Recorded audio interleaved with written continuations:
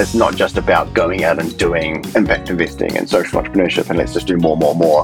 There's a bunch of knowledge we don't have that we need to have to change the way we do our economy, the way that we do policy and that kind of thing. Purposely Podcast, speaking with social entrepreneurs and charity founders and leaders, people who are making the world a better place. Here's your host, Mark Longbottom. A very warm welcome to Purposely with Jamie Newth, founder of Soul Capital. An academic and an entrepreneur, Jamie is one of the key exponents of impact investing in New Zealand. Different to philanthropy, where donors give money to do good with no expectations around financial return, impact investing combines financial returns with expectations around positive impact, whether that is the environment or society. In New Zealand, impact investing is a relatively new phenomenon, small marketplace. You will hear how Jamie has literally put his house on the line to help grow this marketplace, to set up his first fund and help prove the concept. Enjoy this episode. I certainly did. And don't forget to share with friends and family. Thank you. Jamie Newth, welcome to Purposely Podcast. Thank you, Mark Longbottom. It's a pleasure to be here. You are the founder and CEO of Soul Capital. What's its mission and purpose? Well, Soul Capital exists to act at we like to say at a systems level, or thinking in the big picture about trying to contribute to an economy that is more sustainable and inclusive. So thinking about what are the institutions and the norms and the systems that have led us to a place where our economy doesn't work for everyone, doesn't work fairly or equally, and at a systemic level degrades the environment and is taking us beyond what our planet can endure in a way which I think most of your listeners can probably relate to. And so that's the overarching mission or purpose. And then when we have that as a starting point, that leaves you with quite a range of things, activities, strategies that you can deploy to try and achieve that, which can range from impact investment fund management, which is one of the things we do, through to new knowledge through research, through convening conversations, to disseminate knowledge and to generally overall agitate an ecosystem so that we change what's normal. So social impact investing is an overarching term and one of the first in New Zealand? Yeah, that's right. So, and this is a little bit about me as a founder, I guess, in that, which I guess you may dive into, but I found that from a career perspective, I knew that I wanted to, lead my own ventures, or to at least be self-employed. And through a series of career kind of decisions and things that I did, led me to the point where I realized that I wanted to, dedicate my energy to that mission I mentioned. But one of the things that was missing in terms of having a sustainable and inclusive business ecosystem, was the aligned capital to enable entrepreneurs and innovators to take. Those are the people and the projects that will take our economy to that more sustainable and inclusive place. And what was very clearly lacking, particularly in New Zealand, was that aligned capital which is aligned to their social and environmental agenda, while still being commercial in nature. And that type of capital we call impact investing. There's lots of different assets and types of impact investment, but the initial focus was on impact venture capital, I guess you would call it.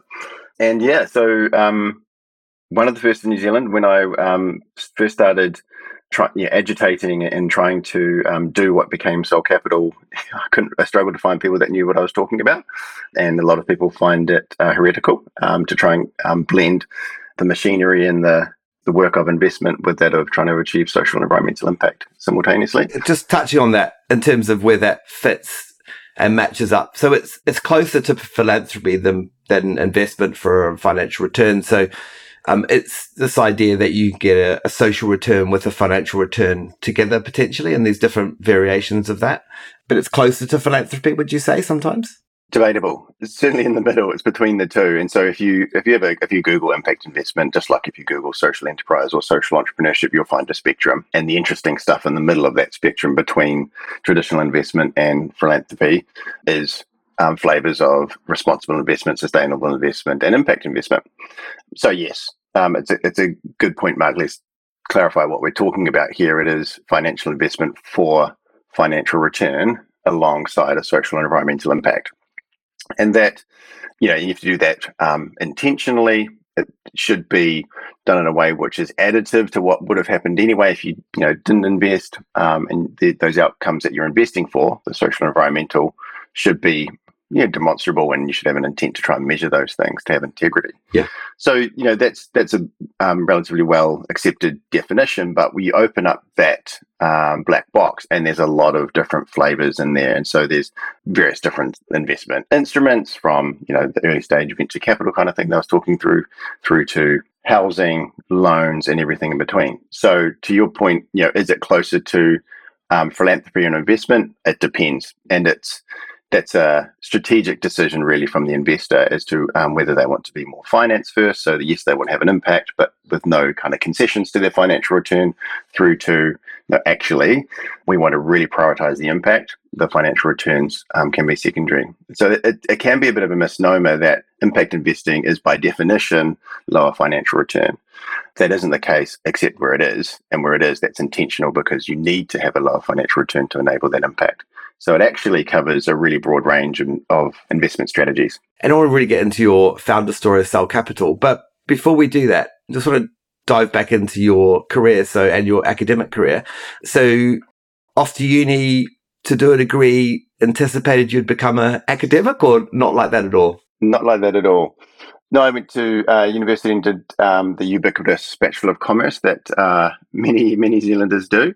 And the only thing I really knew through that degree, it was like I was saying before, that I wanted to probably not get a traditional job per se and be a quote unquote entrepreneur, because what I knew about it and what I'd studied and that kind of thing kind of resonated, but had the misfortune of not really having any useful specific skills, which has led me to be very much a generalist. But yes, an undergraduate degree and then a master's degree where my research focused on entrepreneurship. Had you shown signs earlier in life, like when you're a sort of younger kid or teenager, that you had a sort of passion for being an entrepreneur, or?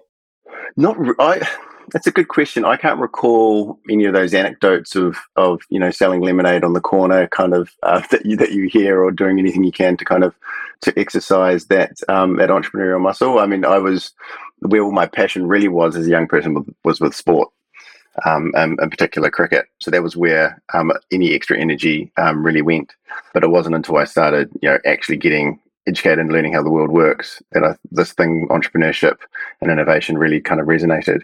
And it's once you kind of get that bug, it's a difficult thing to put down. And is it partially around desire to be in charge of your own destination? Do you remember that being a driver early on in your life? I think there's certainly an element of that, of being able to control what you do with your life, yes. And that was something that stuck out from an early age, that it wasn't necessarily about profile or wealth or egoistic kind of things, but it was wanting to have control over what I did with my life. And that's a double-edged sword, by the way, when you get into the research of entrepreneurship. It's not all roses about being able to control what you do with your time. There's some massive downsides as well. So yes, there's certainly a desire to control my own destiny, so to speak, and that in many respects would probably make me a pretty mediocre employee or problematic employee, but does give you the drive to do that hard mahi when it comes to doing your own thing, launching your own venture. Yeah. And so found yourself diving deep into the topic and the theory.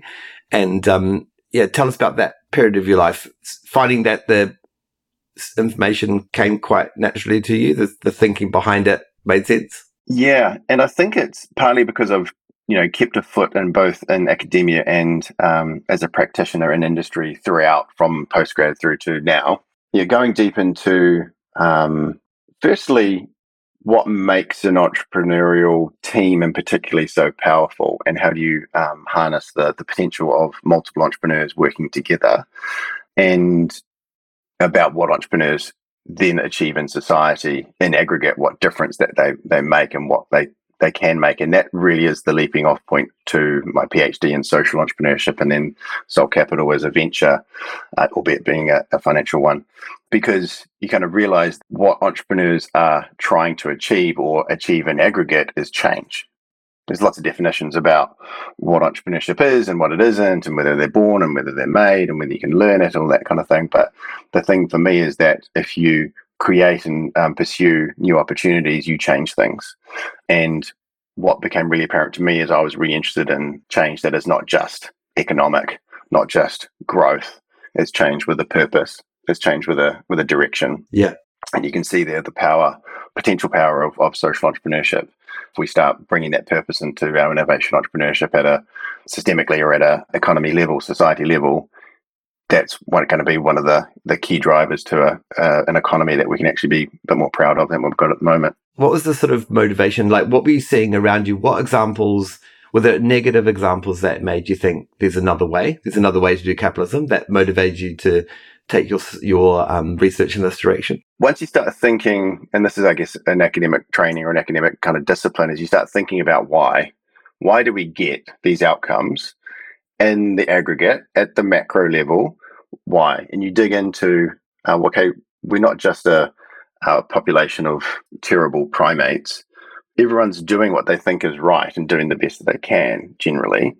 And you understand, well, why are those the incentives and the motivations we have? And you say, well, actually, this is the way we're getting exactly what we designed for. And this can get very boring and very academic pretty quickly, but there's these institutional logics which are driving behavior. And so it wasn't a particular entrepreneur or a particular innovation or a particular venture that said, hey, that's what I want to do. There are many, because lots of inspirational stories of that kind. But it was, and the reason why I ended up on the investment side of the table, despite not having the appropriate skills to do that at the time, was because we actually need to do this not just at a particular innovation level or a particular venture or product. We need to change what's normal in terms of the way that we do investment, the way that we do enterprise, which is a pretty grand kind of sentiment. But that was the realization coming from a scholarly perspective that actually the systems we've got, which take our economy where it's gone, reinforce what's normal. And that's why it's so hard to change and why it can be so difficult to do entrepreneurship in general. Social entrepreneurship is even more difficult because you're violating multiple kind of norms. And then to try and do the capital side of things as well, it's perhaps even more entrenched. So Soul Capital was formed in 2014. Tell us about the build up to that and that sort of a moment where you plunged into it and made it happen. This was during my PhD. So during that time, I was doing some advisory consulting work for a large international NGO, Poverty Alleviation Development NGO. And through that exposure to international development world and working in extreme poverty. And my job there was I was charged with thinking about alternative business models to enable greater impact. And that's where I realized that things like social enterprise, social entrepreneurship, although I had that background in it, so it was relatively obvious, had real potential in that context. And that started the conversation that was Soul Capital with a bunch of people that are far smarter than I.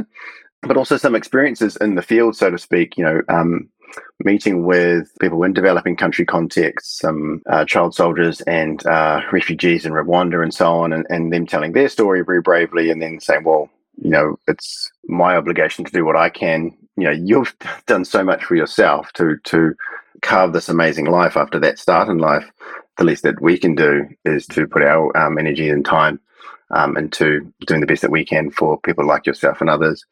And so, that's really just more kind of background motivation. But Soul Capital was the conversation. And then post PhD, it was time to really dive into it and stop treating it as a side project or a side hustle, as it's called these days, and not be that advisor consultant, to lead it as an entrepreneur. And that's where the more proper entrepreneurial story of me and Soul Capital really begins, I think. Was it always called Soul Capital? I love the name. Yes, it has always been called Soul Capital.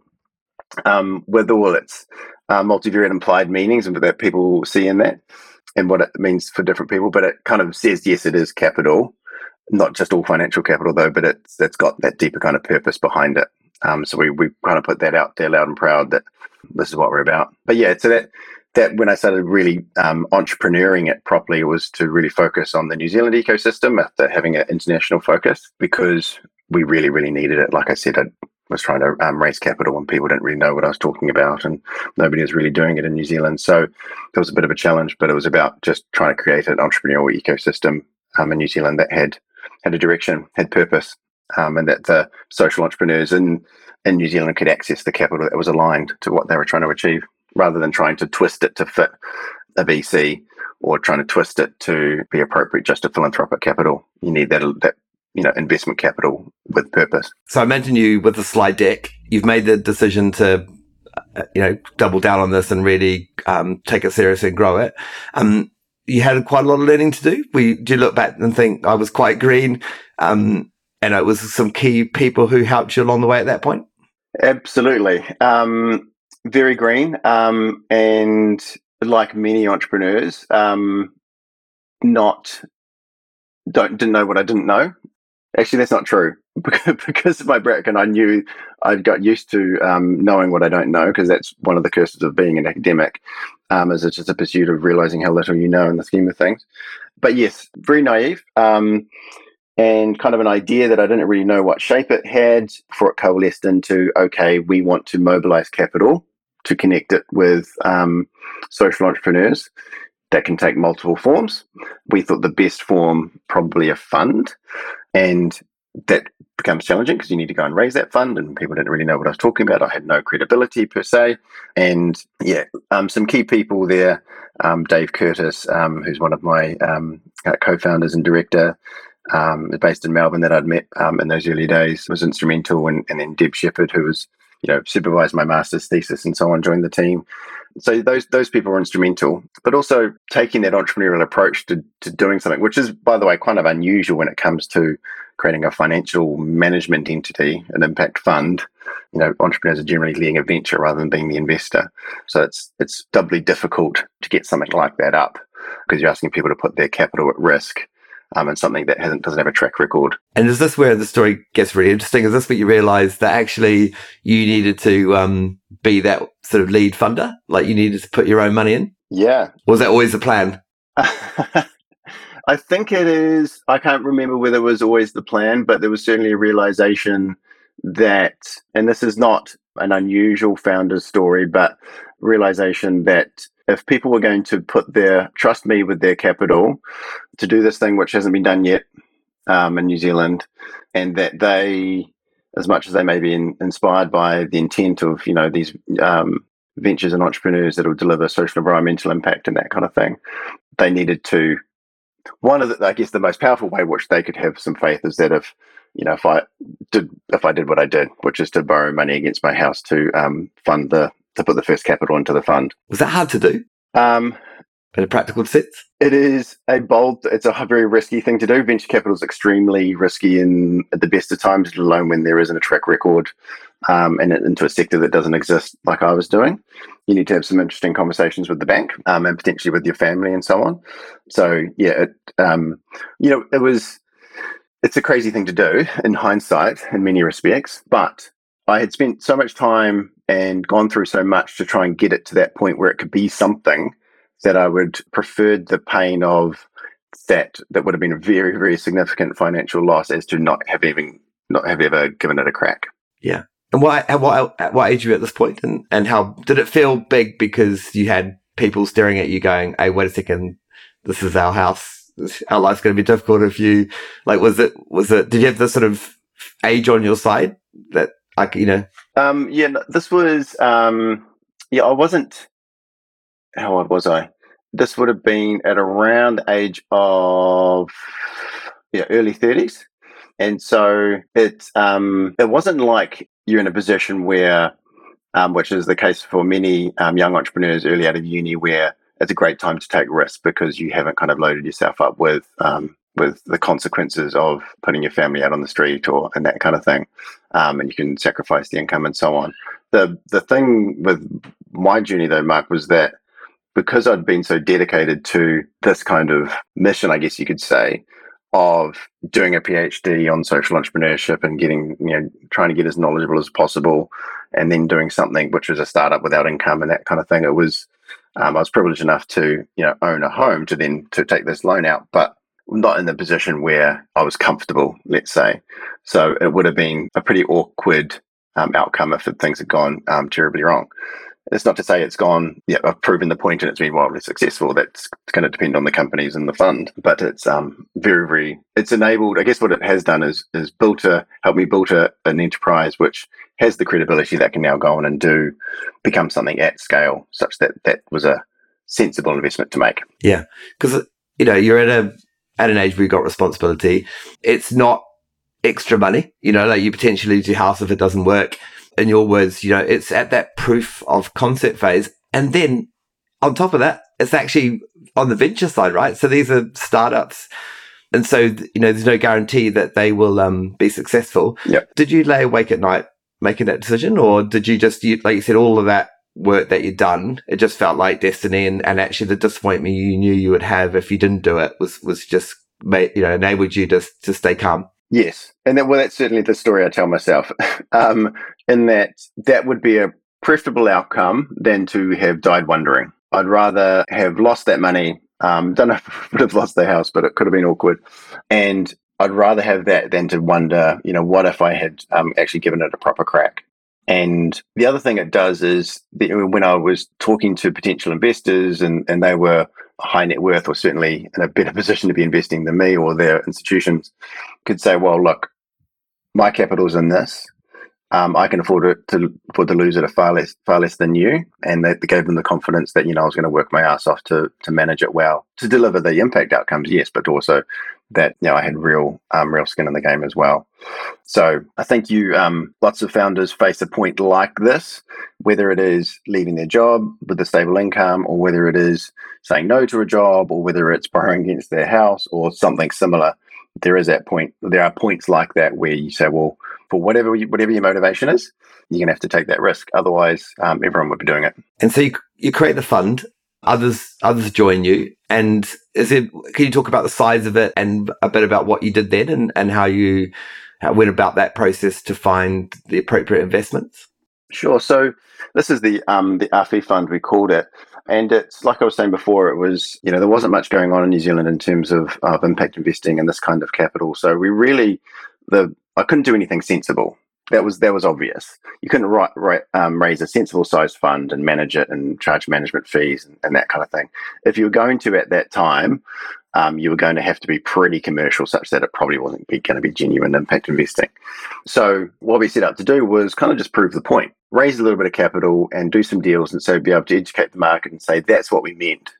That's what we mean by a venture that can deliver a financial return alongside social and environmental impact. So that was, conversations with some organizations and some other people in our networks. And it was hard work. There wasn't a lot of traction, to be honest, to say, here's an opportunity. And at that point, as a completely new entity that Soul Capital was, you're kind of in this chicken and egg situation where you need the capital to be able to attract the investment opportunities, the ventures, but you also kind of need the ventures to be able to prove the point to the investors, say that's the kind of thing we'll invest in. So it was kind of a circular conversation and just market validation, really, for a period of time there. And then I tipped in some money, and an investor in Melbourne was inspired by what I was trying to do and tipped in some money. So then we're only talking hundreds of thousands of dollars at this point. So at least we could start doing some stuff. And then a few more investors came along, still crazy small fund. And then we wrote some really small checks in the scheme of things. But the response was really validating in that these founders and entrepreneurs, like, well, finally, we've got someone who's kind of speaking our language and asking the right questions about the impact we're trying to have and how it aligns with our business model, and so on. Because that is, as an impact investor in an early stage, or actually in any type of asset, this is what you need to dig into, right? You need to be convinced that the founders or the lead team have a genuine understanding of the problem they're purporting to solve. And you need to be convinced that the business model is going to deliver impact against that problem. And they should understand that ideally in a systemic kind of way. And then all the other things that any investor needs to see in an investment, in an enterprise. Is it the same approach in terms of, you hear investors talking about investing in the people? Yeah. And if so, is there an investment that you could talk about where it stood out in any way? So the first question, yes, particularly in early stage, where so much about the enterprise is unproven. you're really primarily investing in the people and your belief in their ability to grow this thing. There needs to be a market as well. You need to believe that there is actually a market that they're going for, but you're really backing the founders. Those are the horses that you're backing, such that they will change the idea if they need to and respond. So it's all down to their ability, really. And that's the earlier the investment, the more that is true. And when it comes to impact, I think that's even more so, because you really need to believe that their commitment to delivering that social and environmental impact is fundamental to what they're doing. It's not just a veneer that they're wrapping around their business to attract your money. There's a couple of examples just from that fund. Actually, there's none of them where this isn't true, but I'll give you some contrasting ones. So Ben Gleisner of Kogo was Conscious Consumers at the time. So I met Ben back when I was and we just set up with some other people an entity called Social Enterprise Auckland, and we did a big event. And Ben had just raised some money from friends and family in Wellington. He said, "I need to come and speak at your thing." And I was like, okay, Ben, come and speak at our thing then. And he told a story of raising that money, and it was like, that was a really cool story because this hadn't really been done much in New Zealand. And then I was able to, when he did his next round, which was his first proper quote unquote raise from more sophisticated investors and angels and so on, was able to sign his term sheet and be the first money in. And so that was very validating. But with Ben is kind of the quintessential entrepreneur in many respects, in that he's highly capable, and has succeeded in multiple different aspects of his life, and now is very kind of comes across as experienced, highly knowledgeable, very capable as a business leader. Yeah, great. In contrast, another one which is some of the most inspiring humans I've ever met is Kara Technologies, which is and people can look at this on the website. So having artificial intelligence-driven hyper-real avatars to translate all content into, like this podcast, for example, potentially, into sign language in real time. Wonderful. So highly capable people, but young, not as experienced, different end of the career spectrum than Ben in many respects, but highly capable with PhDs, etc., and just the most genuine humans who are learning how to be founders and leaders, business leaders, whilst technologists, but also just genuinely wonderful human beings. The kind of people who are saying, actually, you should just take any money I've got, you should have it because you're going to do amazing things with it. Doesn't work like that, obviously. But yeah, so I'm cherry picking, and I feel bad because everyone in that portfolio is just most wonderful people. That's if we don't have that connection, then it's really hard to justify investing. And so as an investor, do you guys go that step further, beyond capital? And you touched on this before.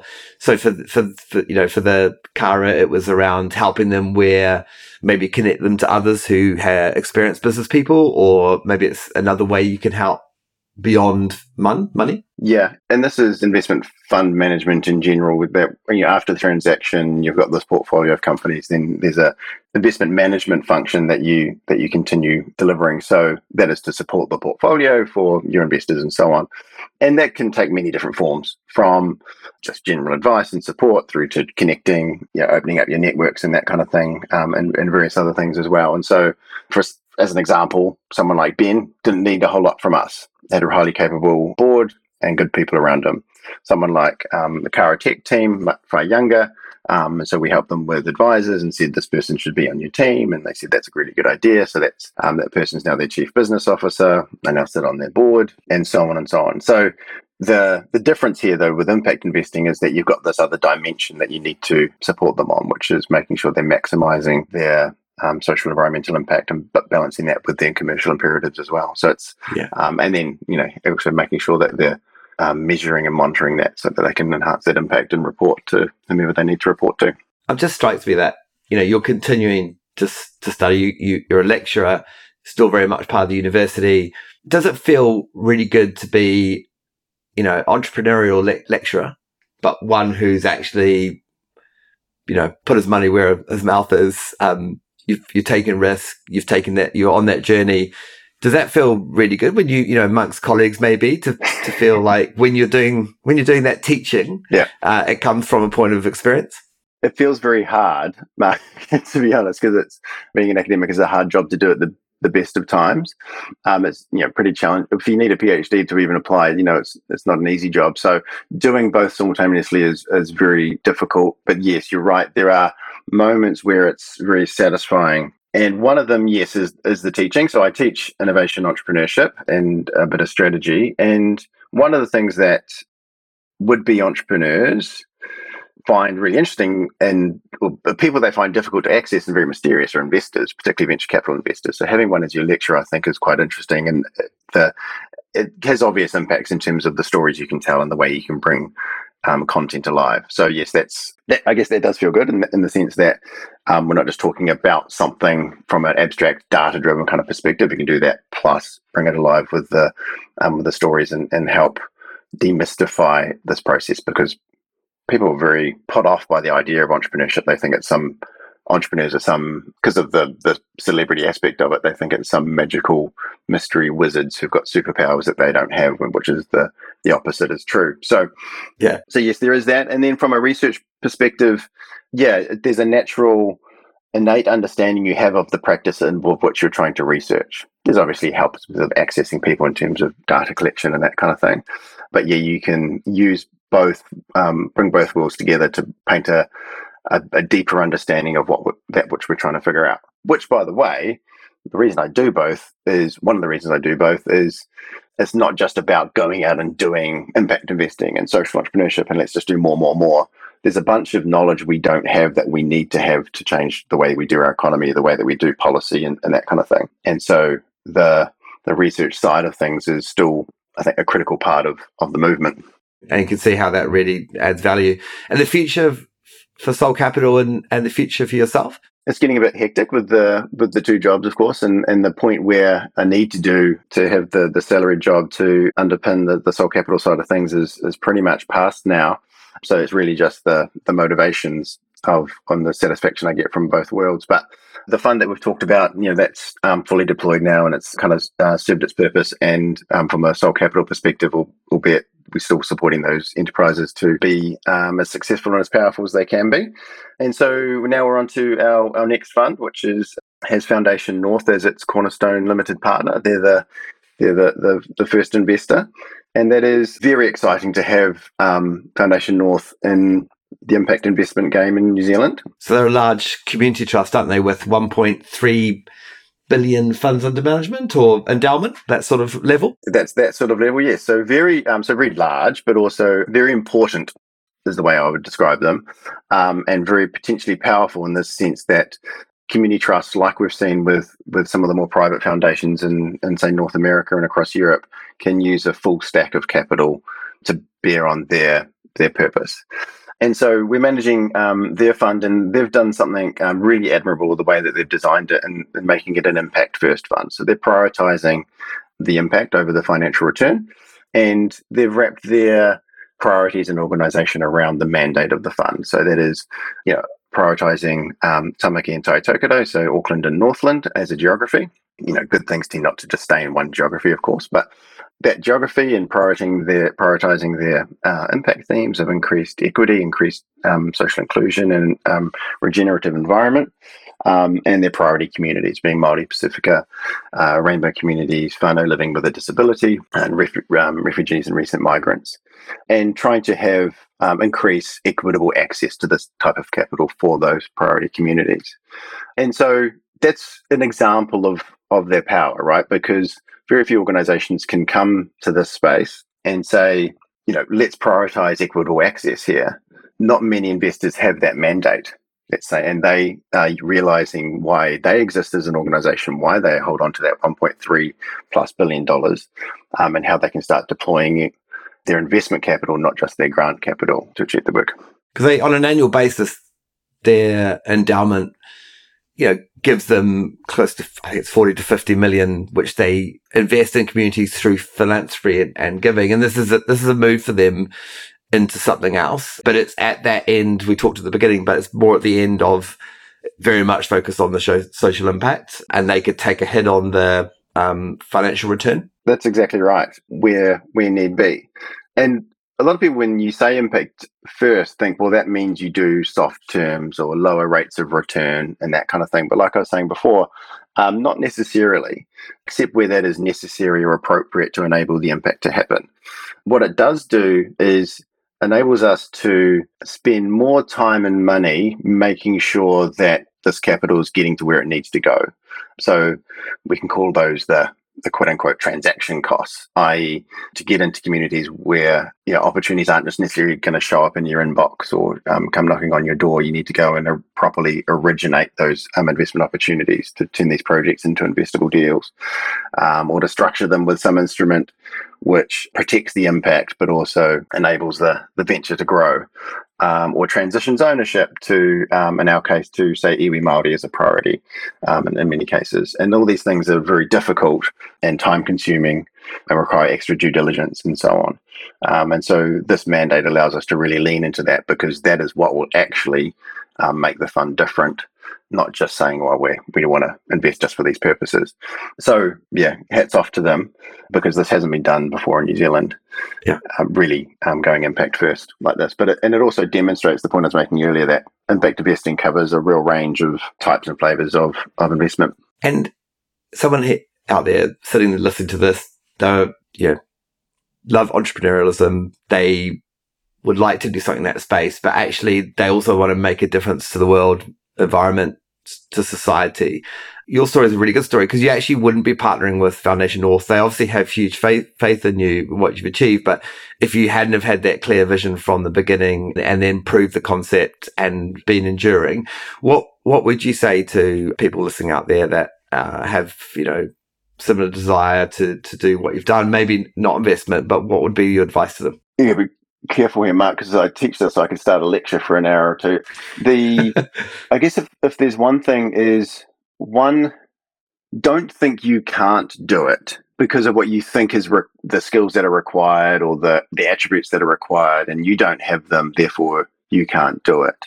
You're never going to have the complete set of skills that you need to lead and grow your venture. No one ever does, but you need to start. First thing, open to the idea of putting it out, saying to people that you want to be an entrepreneur, that you want to go and do this thing, which for many Kiwis is a challenge in itself, to say, I want to go and do this thing, which is not just go and get a job. Once you do that and you're open to learning, you're hungry to learn, you listen to people's feedback, you will learn really, really quickly, and you will figure stuff out as you go at the speed that you need to. Second thing is, for people who think they do have all the skills and they are super highly capable and that kind of thing, is be really conscious of what you're not strong at, because whether you are in the first camp or the second camp, you're going to need people around you. You're going to need to build a team, and you should build a team that is complementary to your skills and abilities. So think about what you're not strong at, and make sure you're solving for that as you find your co-founders and that kind of thing. But if there's a single thing, whether it is you want to start a not-for-profit NGO, a traditional commercial entity, or something hybrid like social enterprise, social entrepreneurship, and so on. First thing is, I think, if you get started, and you will learn in time, as long as you are open to it and you put your hubris and your ego aside. And if you are purpose driven, and I get this question a lot, and people who listen to your podcast would have heard from a lot of not-for-profit leaders and some social entrepreneurs and that kind of thing. I get a lot of questions around, should I be a not-for-profit, or should I be a limited liability company, or what do I do here? My advice is be agnostic about the form and choose the form over time that makes the most sense for the impact that you're trying to have. Don't make it a moralistic kind of thing. Make it about what is going to serve the impact you're trying to have. Great advice. Yeah. And the future for capitalism, future for business, and this idea that businesses just aren't about, or not going to be about, just delivering shareholder return. Yeah. And, we've got a B Corp movement, which is really gaining traction, and actually imperative for a lot of customers. They'll choose Patagonia over, another mountain wear designer, because they know that they treat the staff well, the environment, all that sort of stuff. But what do you feel like that is the direction purpose and profit are going to be the focus for almost all companies in the future? Yeah, I think that much we can be pretty confident about that. And this goes back to the point I was making earlier around the logic that underpins these formal and informal institutions which structure our economy. But one of the things that has moved is that our expectations that we have of business. And even if it's only because as consumers we demand businesses that are more conscious, more sustainable, more whatever, then that is shifting what's normal from a business perspective. Let alone the power that we're starting to realise as with our pension funds and KiwiSavers and wanting to screen out things we don't agree with and where our money sits through responsible investment, ESG kind of stuff. So that I think is normal. What I'm seeing at the university, and obviously as an investor, is a generation of entrepreneurs that are kind of take all that for granted because they grew up with it. They grew up with corporate social responsibility as normal. And so the next thing for them is that doesn't require any kind of convincing or inspiring, is that they want to have their purpose aligned with where they put their energies. And employers are seeing this in terms of making sure they got meaningful work and that kind of thing. But also from an entrepreneurial perspective, it's just a no-brainer for them that they're going to, at the very least, have a business which is strongly sustainable, but increasingly is actually trying to solve a social and environmental problem quite directly. So from that perspective, yeah, I think we're pretty close to a new normal in terms of the public discourse. We've got some big challenges in terms of where we get our energy from and that kind of thing on a global scale. These kinds of things which will take arguably too long without some pretty strong policy intervention. But I think you've probably got others who will speak to the climate change challenge in more depth. So yeah, so there's it's funny, I walk in two worlds in many respects, some which with things like impact investing, which is very practical, pragmatic responses to trying to have a more sustainable and inclusive form of capitalism. And then some of my research, particularly in my Māori and Indigenous enterprise investment and economies kind of work, where we're thinking about what a Māori theory of value means, it kind of takes you to a completely different form of capitalism or a different form of market-based economy, which is a whole different kind of paradigm, which is pretty challenging to jump to that. So yeah, it's interesting stuff. Jamie Newth, it's been an absolute pleasure. Thank you for joining me on Purposely. It's been a pleasure. Thank you, Mark. Thanks for listening to Purposely Podcast. Please subscribe and leave a review. I hope you like what you're hearing, because I sure do.